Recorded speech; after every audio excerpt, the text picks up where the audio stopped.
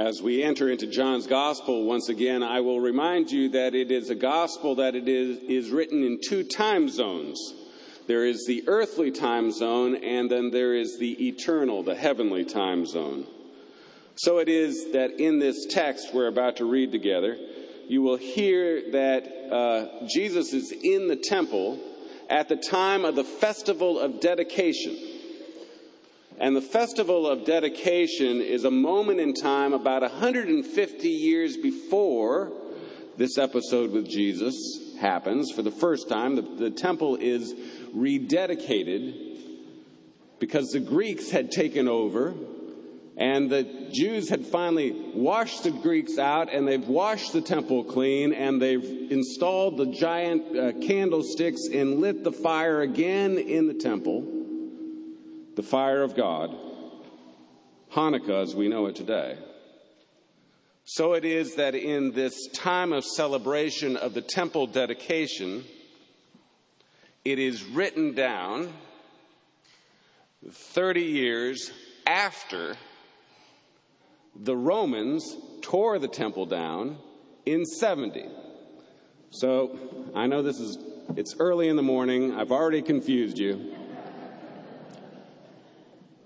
But the festival is a festival of dedication. 150 years it happened when the Greeks were washed out of the temple. And now John has written this story down in around 100.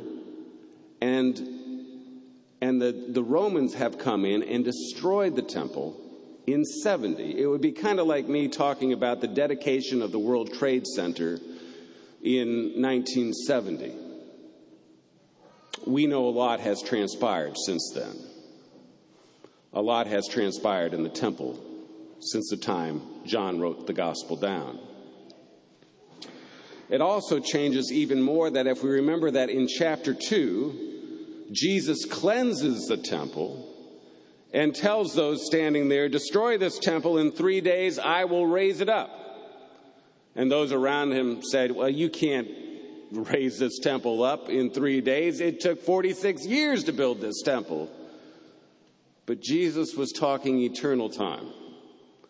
He was talking about the temple of his body. And John writes, after he was raised from the dead, his disciples remembered that he had said this, and they believed the scriptures that Jesus had spoken. In John's gospel, Jesus speaks to his followers at any time. His disciples hear his voice, so hear his voice. John chapter 10, verses 22 through 30. Hear the word of God. At that time, the festival of dedication took place in Jerusalem. It was winter. And Jesus was walking in the temple, in the portico of Solomon. So the Jews gathered around him and said to him, "How long will you keep us in suspense? If you are the Messiah, tell us plainly." Jesus answered, "I have told you, and you do not believe. The works that I do in my Father's name testify to me, but you do not believe, because you do not belong to my sheep. My sheep hear my voice. I know them, and they follow me. I give them eternal life, and they will never perish. No one will snatch them out of my hand. What my Father has given me is greater than all else, and no one can snatch it out of the Father's hand. The Father and I are one." This is the word of the Lord. Thanks be to God. My sheep hear my voice, present tense, which means if you are counted as sheep, you hear his voice. You know what it sounds like. And I know exactly what it sounds like. It sounds a little off key. Let me explain. I recently expressed condolences to one of our members, Karen Miller, on the death of her mother. And Karen wrote back this: when Mother was discharged from the hospital to hospice at home, my daughter Mackenzie flew in from Los Angeles to be with us. She had a playlist of her Mimi's favorite songs. On the third day of hospice, Good Friday, Mackenzie was holding her right hand, I was holding her left, and we were singing, occasionally laughing at how off-key I was. When we sang Here I Am, Lord, a song that was special to Mother because of Westminster, at the very last note, at 11:27 p.m., Mother passed away.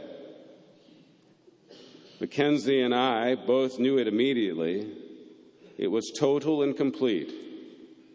It was the most profound and sacred moment, and we are so grateful that we got to be with her. Did you hear the 2 time zones? Did you hear the time on the third day of hospice, on Good Friday, 11:27 p.m., earthly time, but then eternal time, sacred, holy. Karen went on to write, when the seniors at Westminster sang the hymn this past Sunday, earthly time, I could not help to think that it was Mother's last song, her senior song. Jesus' voice. Sometimes it's off key. Sometimes it's on key, like the voice of seniors singing from a balcony. Here I am, Lord. My sheep hear my voice, present tense. So it is that when we read about Jesus taking a basin of water and getting down on his knees to scrub his disciples' feet, you hear his voice in the text, but then you hear his voice in doing the text. When you fly out on Good Friday, when you take your Mimi's hand, when you sing a song, you can hear his voice. I give you this new commandment, that you love one another. Just as I have loved you, you also must love one another. You hear his voice. You sing the song. My sheep hear my voice. Do you know what the voice of Jesus sounds like? You do if you're counted as sheep. I do believe that the voice of Jesus can sound like that of a friend. I sat down with a friend this week who shared a word of God with me. He said that God takes what is foolish to shame the wise. My friend talked about the cross of Jesus without really talking about the cross of Jesus. He has had a revelation that the more you give your life away for others, the more you just give your life away, he said, and he was quite vulnerable with me, quite vulnerable. It's like winning the lottery. The more you give, the more you get. My cup runneth over, and his words to me sounded like that of a good shepherd. It was filled with good news. And then in this day and age, who doesn't need some good news? Good Lord. There are so many voices out there, right? We're hearing so many voices. Voices that tell you that you're not good enough. Voices that say that you don't have enough.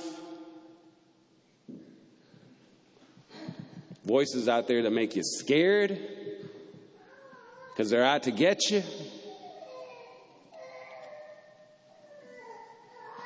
And I heard the voice of a shepherd, and it sounded like the voice of my friend. Same tone, same intonation. And he said, you know what? What changes this world? It's when you start to give your life away. I know it sounds crazy, it sounds foolish.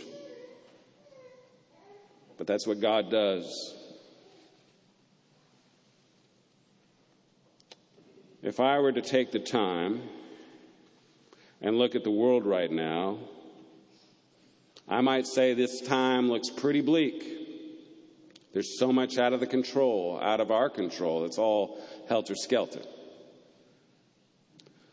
But in a moment of time, eternal time, we are going to be baptizing some people who are made in the image of God. They're not like you. I don't mean to say that you're not made in the image of God. What I'm saying is they're much smaller than you, okay? Quite a bit. Which means to say that the image of God can be much like that of a baby. Which means to say that maybe the shepherd's voice sounds like the child's cry. The voice of Jesus may sound just like a baby. In fact, John tapped me on my shoulder just as we were exchanging the peace and saying how much we were all enjoying the child with her hair sticking straight up right here, giving us a smile in worship as if we're hearing the voice of the shepherd. Well, we will baptize these, and you will speak eternal words. You will say that you will love these children with a love that doesn't have an expiration date.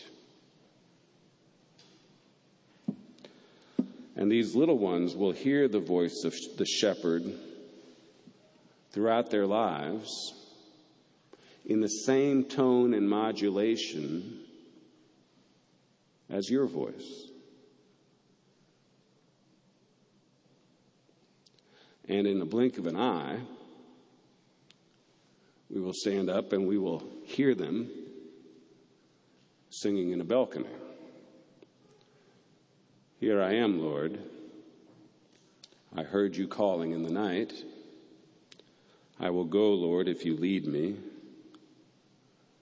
I will hold your people in my heart.